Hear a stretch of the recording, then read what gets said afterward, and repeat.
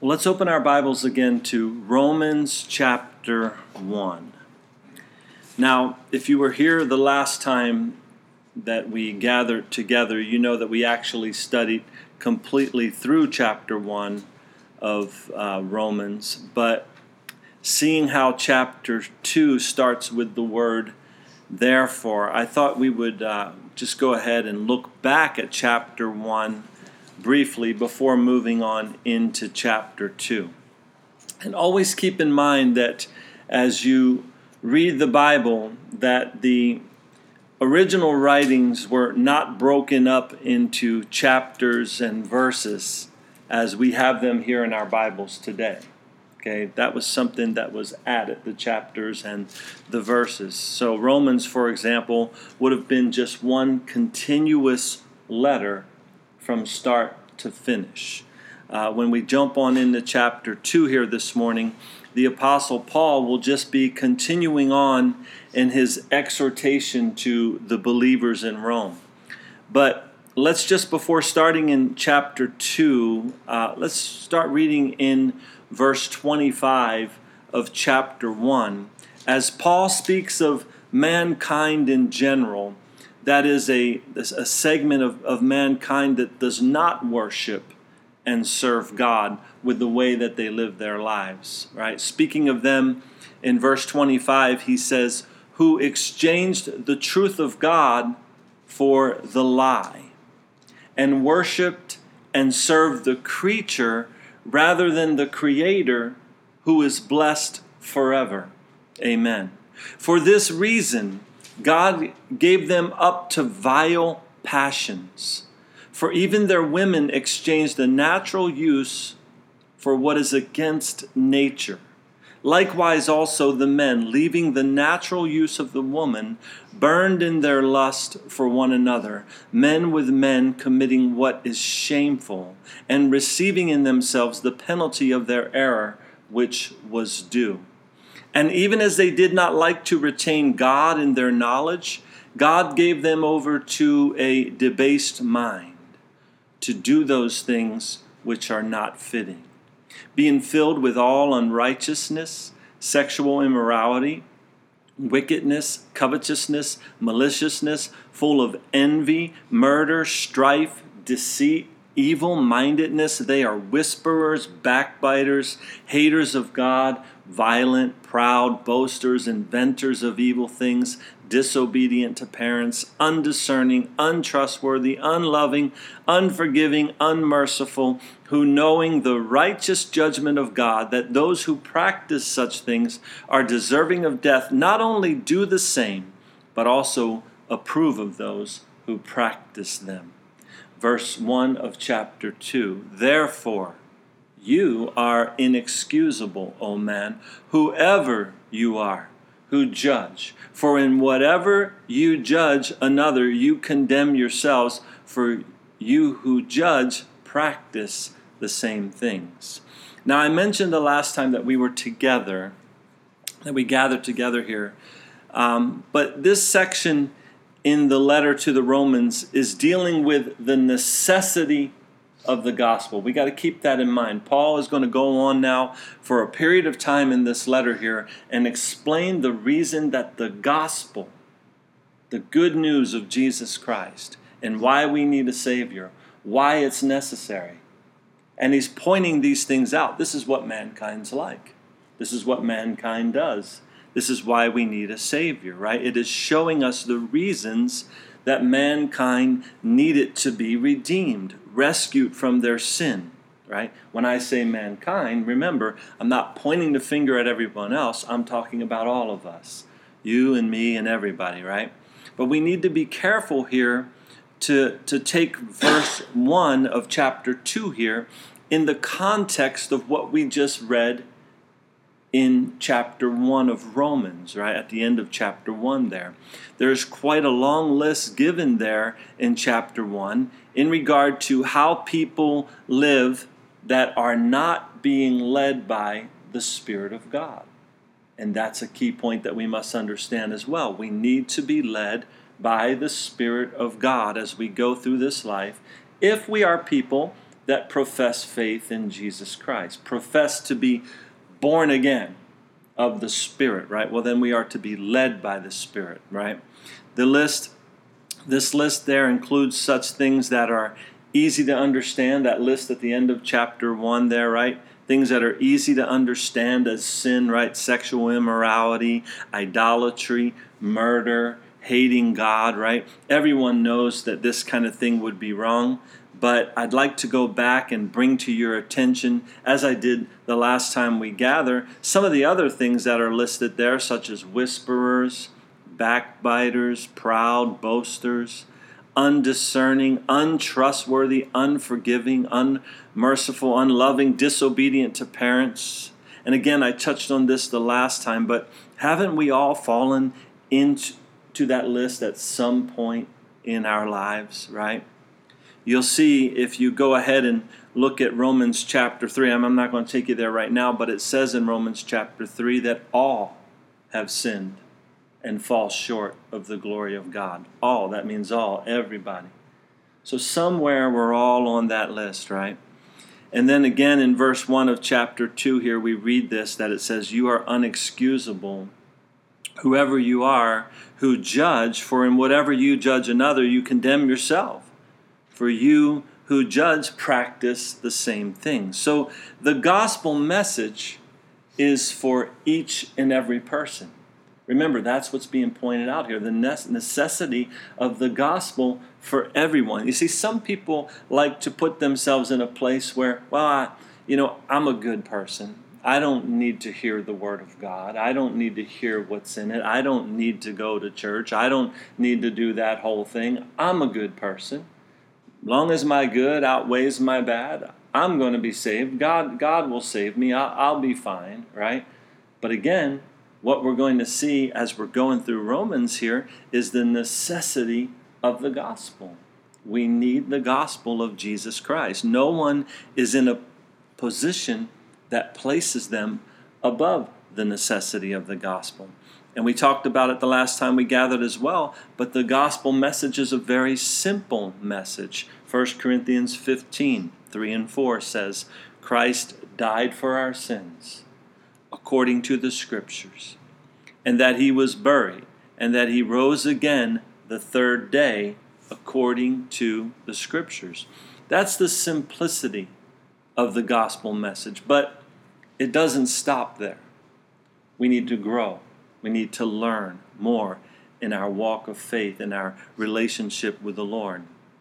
You see, one does not receive that message and then go on and just be the same person that they always were, right? Falling right back into all of those things that you see listed in chapter 1 that we read, that list of sin, if you will, that we read. Some people will just say, well, I believe, I received the gospel message, but they go on living in that way, right? But that's not how it works. That's not what the Scripture teaches us. So verse 1 of chapter 2 here tells us that we are without excuse if we point fingers at others that violate that list, but we fall right into it ourselves. And then verse 2 says, "But we know that the judgment of God is according to the truth against those who practice such things." So in other words, we can't hide anything from God, right? He knows all truth, okay? And the person that says you are a hypocrite because you proclaim one thing and then live a different way, or the person who says you don't live the way I do, you're a sinner, both of them are hypocrites. Both of them fall short, right? When it comes to being a hypocrite, I have found that it takes one to know one, right? And verse 3 says, "And do you think this, O man, you who judge those practicing such things and doing the same, that you will escape the judgment of God?" So again, what is the point that we see being made here?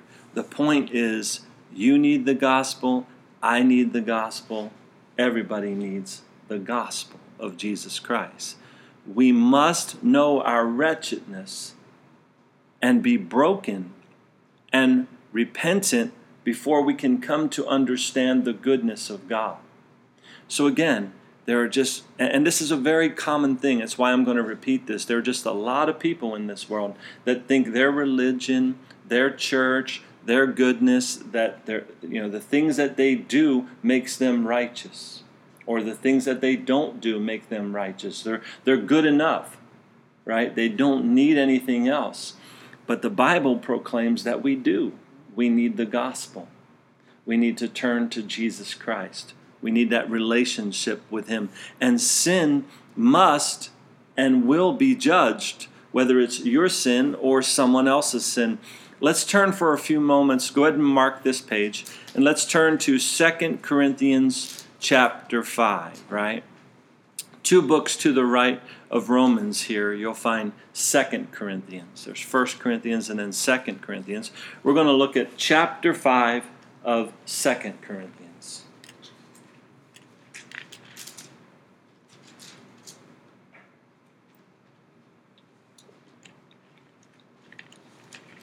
Again, I mentioned that all sin must and will be judged.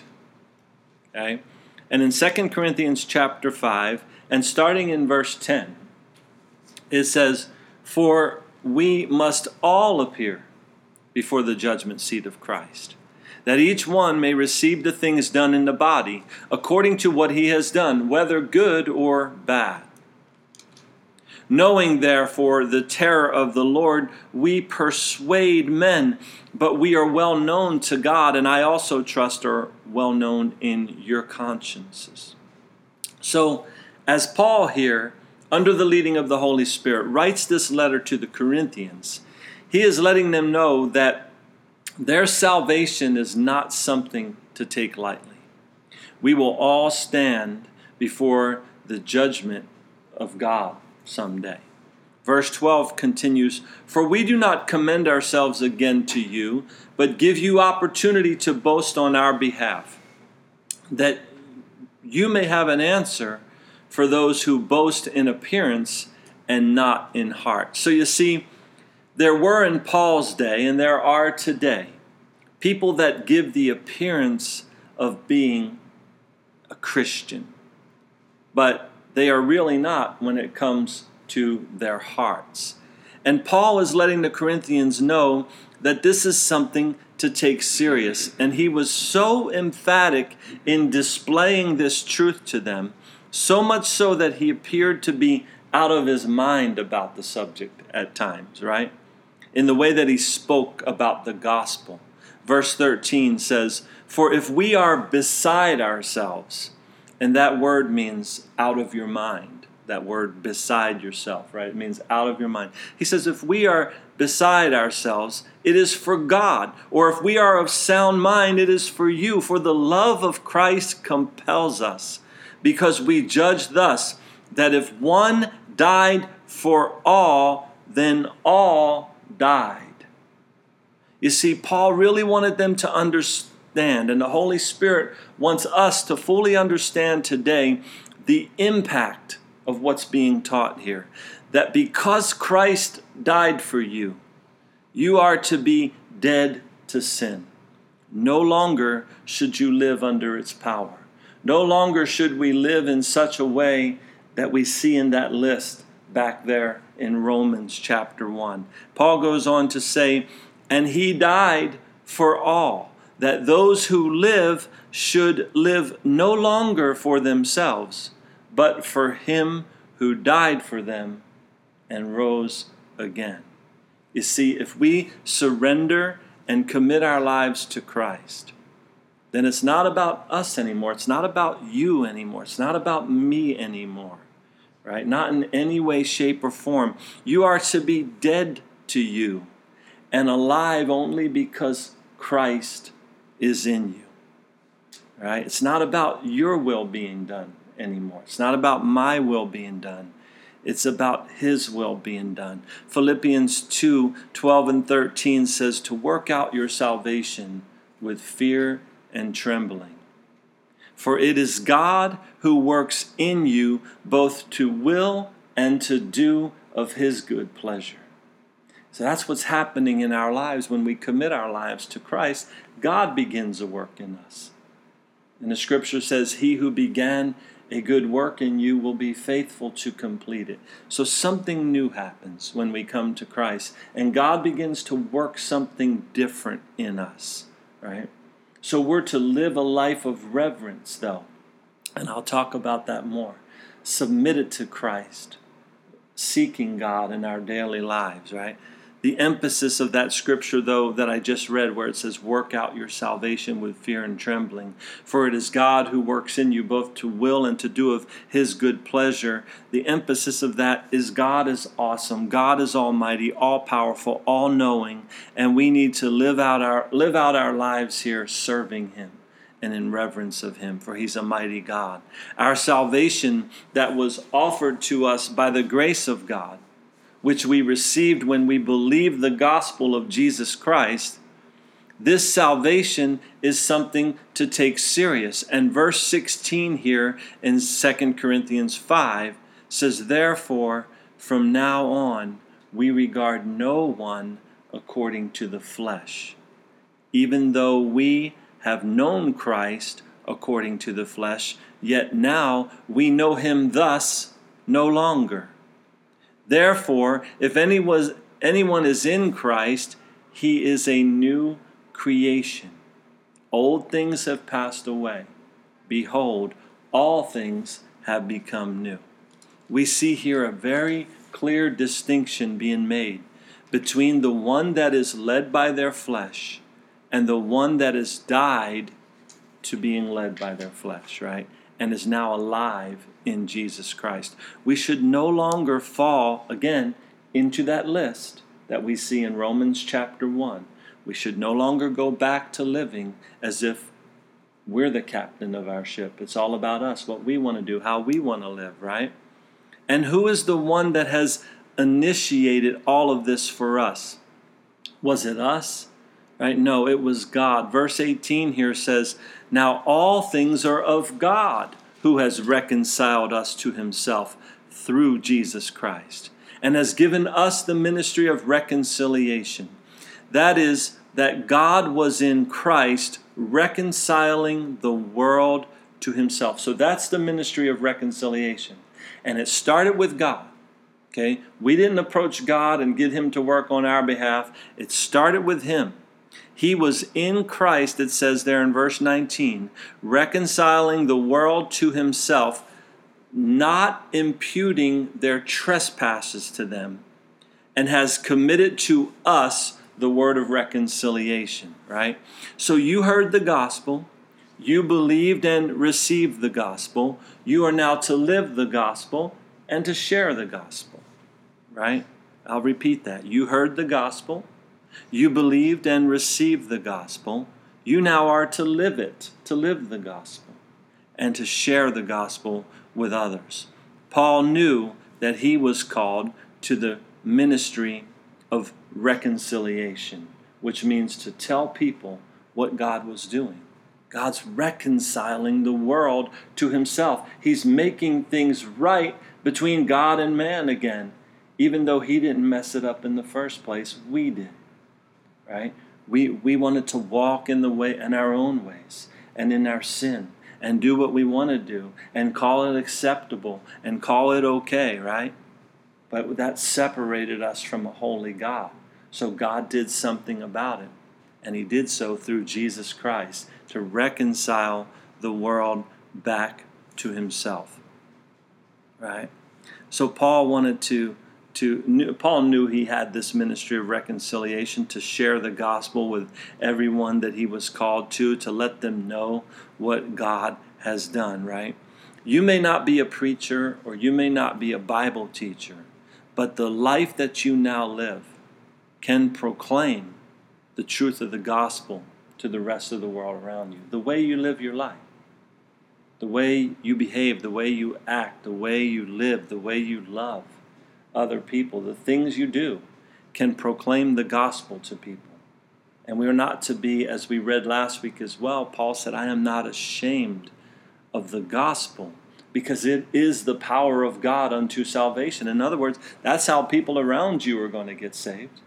That's how they're going to get eternal life, is through hearing this gospel message about Jesus Christ and what God has done to reconcile the world unto himself. Verse 20 continues, "Now then, we are ambassadors for Christ, as though God were pleading through us.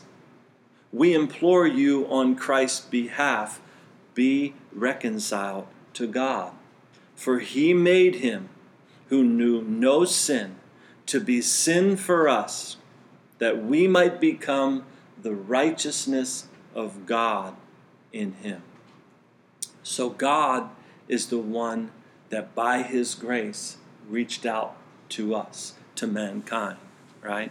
Man is to then repent and receive this salvation as a free gift from God, right? We need to be living a life of reverence. And as we flip back now to Romans chapter 2, we see in verse 4, Romans chapter 2, verse 4, that it says, "Or do you despise the riches of his goodness, forbearance, and long-suffering, not knowing that the goodness of God leads you to repentance?" So again, verse 3 tells us that we can't say one thing and then do another. And verse 4 says that we shouldn't despise the riches of his goodness. You see, Judgment Day is coming, and we must live like we've been born again, right? Where old things have passed away. That's how we should be living. The old things, the way we used to live, the way we used to think, the things we used to do. It's passed away, and all things become new and are made new, right? But what the majority of mankind does as a whole is they harden their hearts to the gospel message. In many different ways they can do this. They can come up with their own religions, their own belief systems, their own things that's opposite of the gospel or different from the gospel or just their own version of it, right? To do things a different way. And they think that that's going to get them somewhere, right?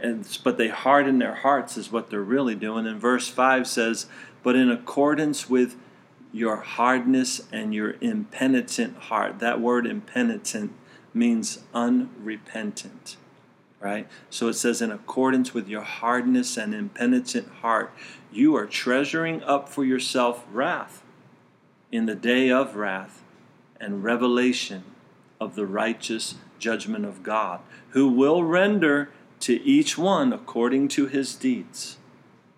Eternal life to those who by patient continuance in doing good seek for glory, honor, and immortality." Now pause right there.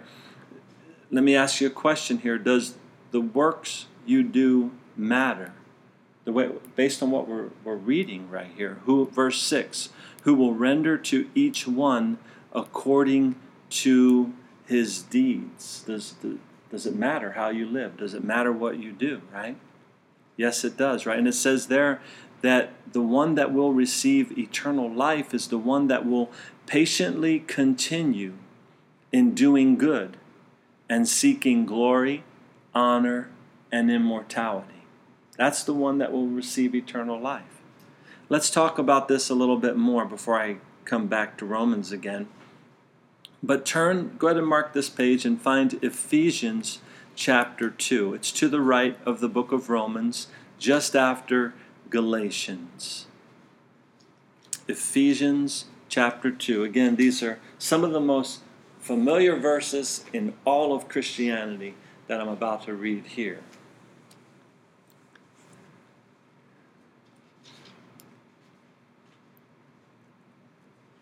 Ephesians chapter 2, verse 8. "For by grace you have been saved, through faith, and that not of yourselves. It is the gift of God, not of works, lest anyone should boast." So no one has done, no one can do anything that will earn them the right to receive salvation. No one can do anything. There's no works, no good works that anyone can do that can earn them the right. I don't care how good those works. You can think to the extreme. You can think of somebody like a Mother Teresa, right, who might spend her whole life doing something. Somebody that does all those good works will not earn her salvation. It's the gospel. It's coming to faith in Jesus Christ, and that's it alone. That's the only thing, right? We are saved, though, because of the grace that is extended to us as a free gift of God, right? We are not saved by faith. We are saved by grace through faith, okay? So in other words, faith is how we receive the salvation that God offers to us by grace. So, not to be redundant, but a person first repents of their sin, and then through faith they are saved by or because of God's grace. Then after that, faith continues on, and faith requires works, right? And those works are the fruit of your faith. They're the fruit of your repentance. They show that you've been saved by the way you change your life, you live your life. You're no longer like those people in Romans chapter 1 with the debased mind, right? Living the way you want, proud, boasters, whisperers, backbiters, disobedient to parents, all those sins that are listed there. You're no longer like that anymore. You're now have a faith that produces works in your life, right? And then we patiently, right, that is, we don't give up on living a life of doing these good works. And we seek honor and glory and immortality, as we read back in Romans chapter 2. All right, let me expound on what I'm talking about here a little bit more. Go ahead and turn to James chapter 2 toward the back of your Bible between Hebrews and 1 Peter. So James, the book of James, right after the book of Hebrews, James chapter 2.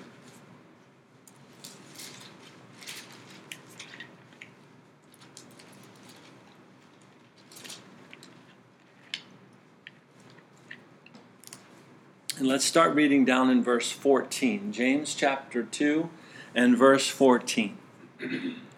What does it profit, my brethren, if someone says he has faith but does not have works? Can faith save him? Right? Now we just read in Ephesians, salvation is not offered to us as a result of our faith. We're not going to be saved. That's not offered to us, I should say. Let me clarify that. Because of faith, it's offered to us by grace. Then by faith, we receive it. And then by faith, we live it. We walk it out, right?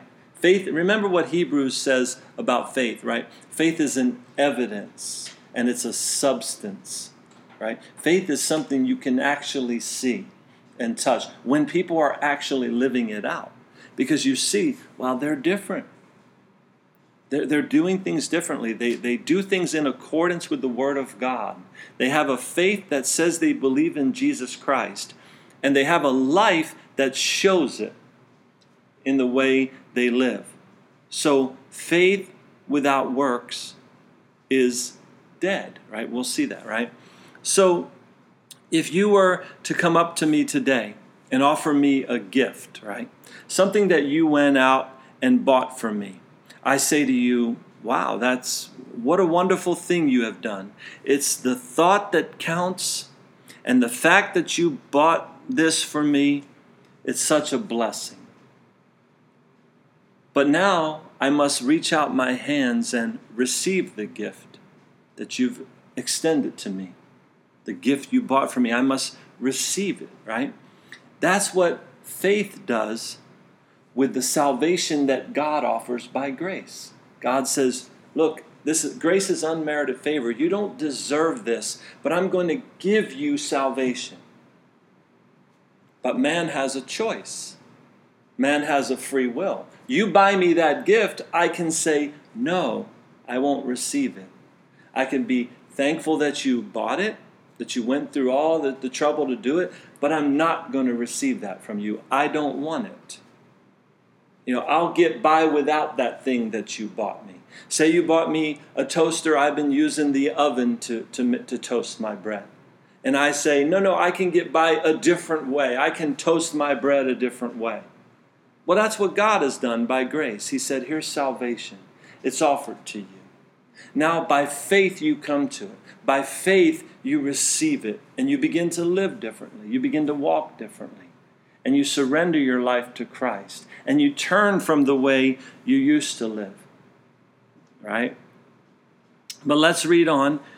James, verse 15. If a brother or sister is naked and destitute of daily food, and one of you says to them, depart in peace, be warm and fill, but you do not give them the things which are needed for the body, what does it profit?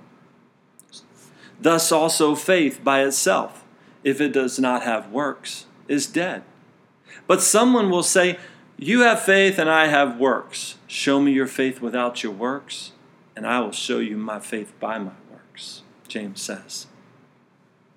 See, these are good scriptures to meditate on right here, to spend some time thinking about. How does the world know that you have faith unless you do something? Unless you're living in a different way? Unless your works show that you have faith? How does the world around you know? How does anyone know? Right? Verse 19, you believe that there is one God? You do well. Even the demons believe and tremble. Okay, so in other words, James is saying, no big deal that you believe there's a God. What's that mean? The demons believe they're a God. Are you any better? That doesn't make you any better than the demons. And he says, but do you want to know, O foolish man, that faith without works is dead? Was not Abraham our father justified by works when he offered Isaac, his son, on the altar? Do you see that faith was working together with works, and by works faith was made perfect? And the scripture was fulfilled, which says Abraham believed God, and it was accounted to him for righteousness, and he was called the friend of God. You see then that a man is justified by works and not by faith only. Right? So that faith, he's saying, has to produce works. It's got to produce something. You can't just sit around and say you have faith and not live like it. Okay, likewise, verse 25, was not Rahab the harlot also justified by works when she received the messengers and sent them out another way? For as the body without the spirit is dead, so faith without works is dead also. It's really difficult to miss the point here, isn't it? Faith without works is really no faith at all. And as we flip back to Romans chapter 2 now, verses 6 and 7 again say that God will render to each one according to his deeds eternal life to those who by patient continuance in doing good seek for glory, honor, and immortality. Verse 8, but to those who are self-seeking and do not obey the truth, but obey unrighteousness, indignation and wrath, tribulation and anguish on every soul of man who does evil, on the Jew first and also the Greek. So anybody, doesn't matter, right? Verse 10, but glory and honor and peace to everyone who does what? Who works what is good, to the Jew first and also to the Greek. For there is no partiality with God. So what you do does matter. How you live does matter. If a person professes faith in Jesus Christ, but continues to live in an unrighteous manner, that person will be no better off than the atheist in the end, right? Verse 12, for as many as have sinned without the law will also perish without the law. And as many as have sinned in the law will be judged by the law. So as we go through the rest of chapter 2 here this morning, we'll see that Paul's letter is directed to the Jews and the Gentiles here as he speaks, right? But he's kind of speaking directly towards some Jews here. Paul has a goal to preach the gospel in Rome, though, to both the Jews and the Gentiles. The Jews lived by the law of Moses, and Paul is pointing out to them here in verse 12 that sin is sin. If you live without the law and you sin, you'll perish. If you live by the law and you sin, then you're still going to be judged by that sin. You're still going to be judged for your sin, right? So the bottom line is that sin is sin. Remember what Paul is pointing out. I'm going to keep reminding you of this, the necessity of the gospel. The reason we need Jesus is because we all sin and fall short of the glory of God.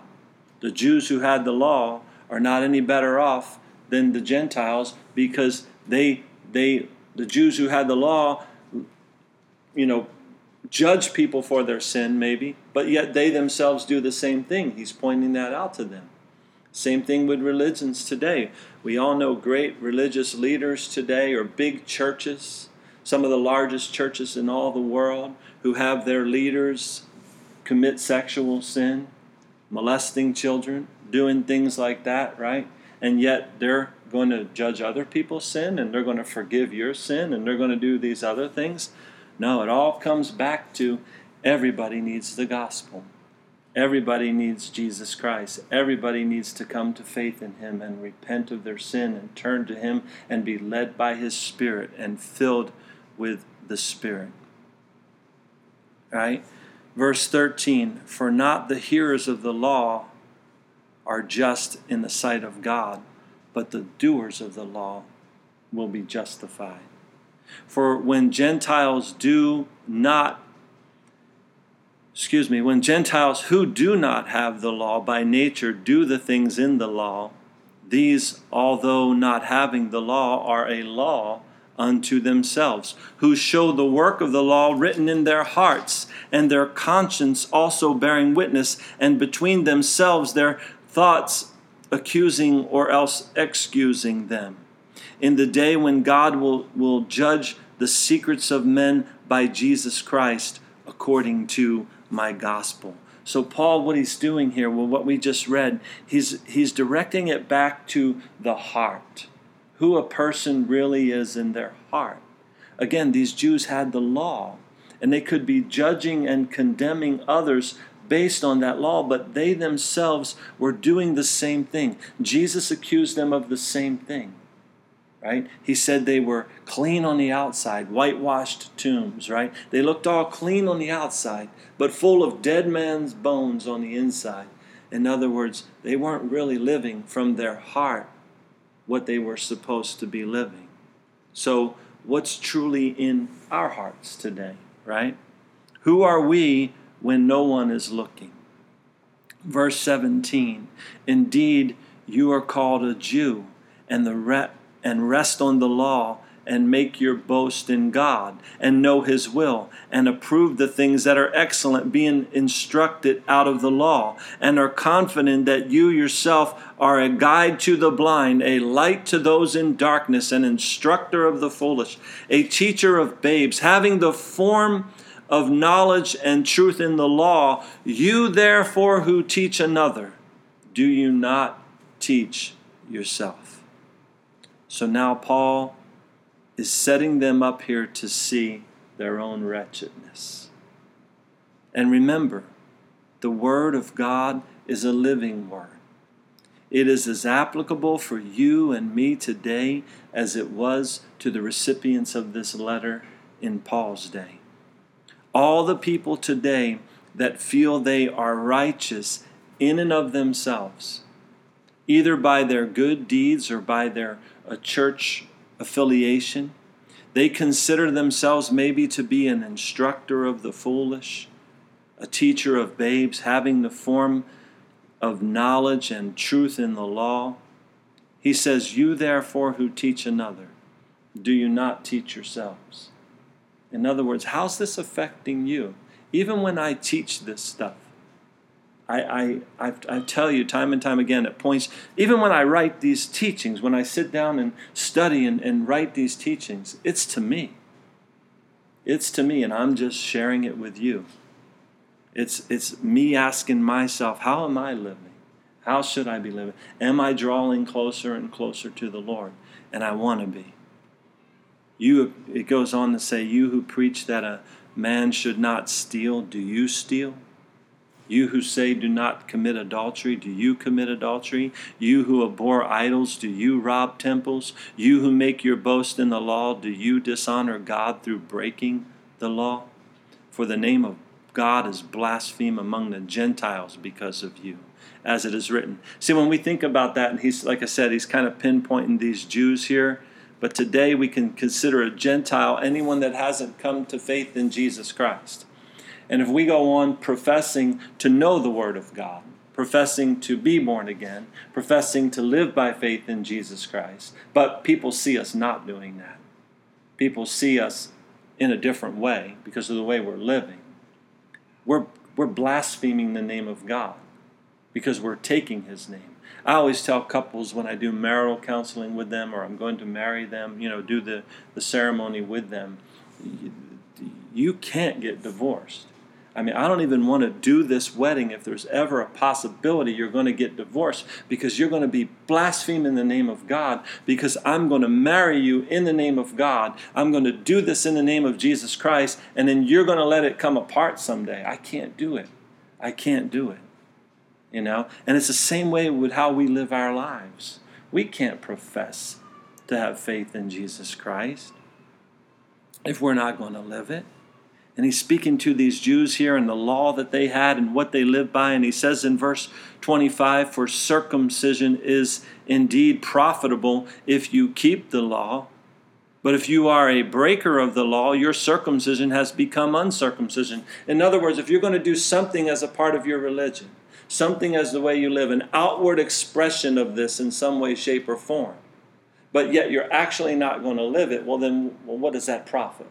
Now, I can see if you're going to do some outward expression of your religion, and then you're going to be a person that does what you say, and you really live it out. That's another thing he's saying. For circumcision, or verse 26, therefore, if an uncircumcised man keeps the righteous requirements of the law, will not his uncircumcision be counted as circumcision? And will not the physically uncircumcised, if he fulfills the law, judge you who even with your written code and circumcision are a transgressor of the law? So this really does apply to us today. Again, it applies to how we live. Again, if we're professing faith in Jesus Christ, then we've got to have the works that show it. Got to live in a manner that shows it. It's not a matter of what we say. Again, it's not a matter of what church we go to or where we gather, whatever it may be. It's a matter of the heart. And Jesus said, from the abundance of the heart, the mouth speaks. In other words, what's truly in you is going to come out. It's going to be seen. Right? Your actions will declare where you are in Christ, right? Because your actions are a result of your heart.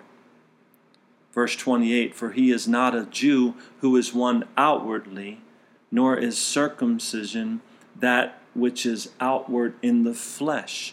But he is a Jew who is one inwardly, and circumcision is that of the heart in the spirit, not in the letter, whose praise is not from men, but from God. Again, Paul's pointing them back to what's in their heart, trying to get them to see the necessity of the gospel, right? So as Paul addresses this letter to the Jews in Rome, the Holy Spirit addresses it to you and me today. Religion says, come and be one of us. Do the things we do, and you'll be good with God. Live your life the way we live our lives. Follow our ways, right? But God's word here tells us that our focus needs to be from the inside out. We don't need the praises of men, for all have sinned and fall short of the glory of God. God shows no partiality. We shouldn't judge others if we ourselves are not living in a certain manner. And remember, God's grace is for them as much as God's grace is for you. Right? We should be working out our salvation with fear and trembling. That is, working out our salvation with reverence.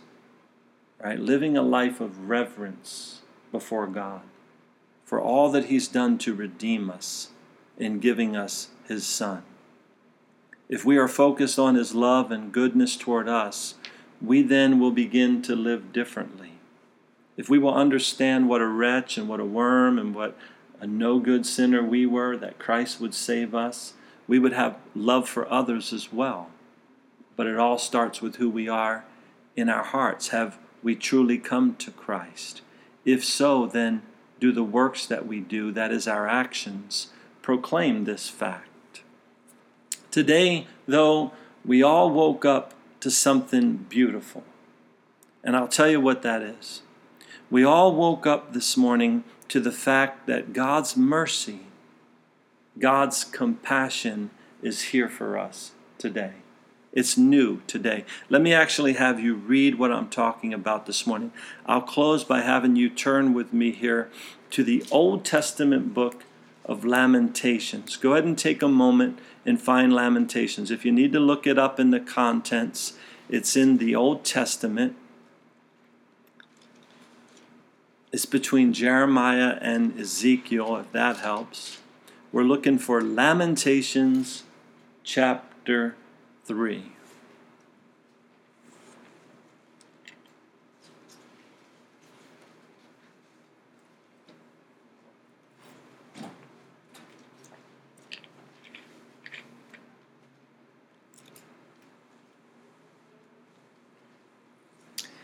Lamentations chapter 3.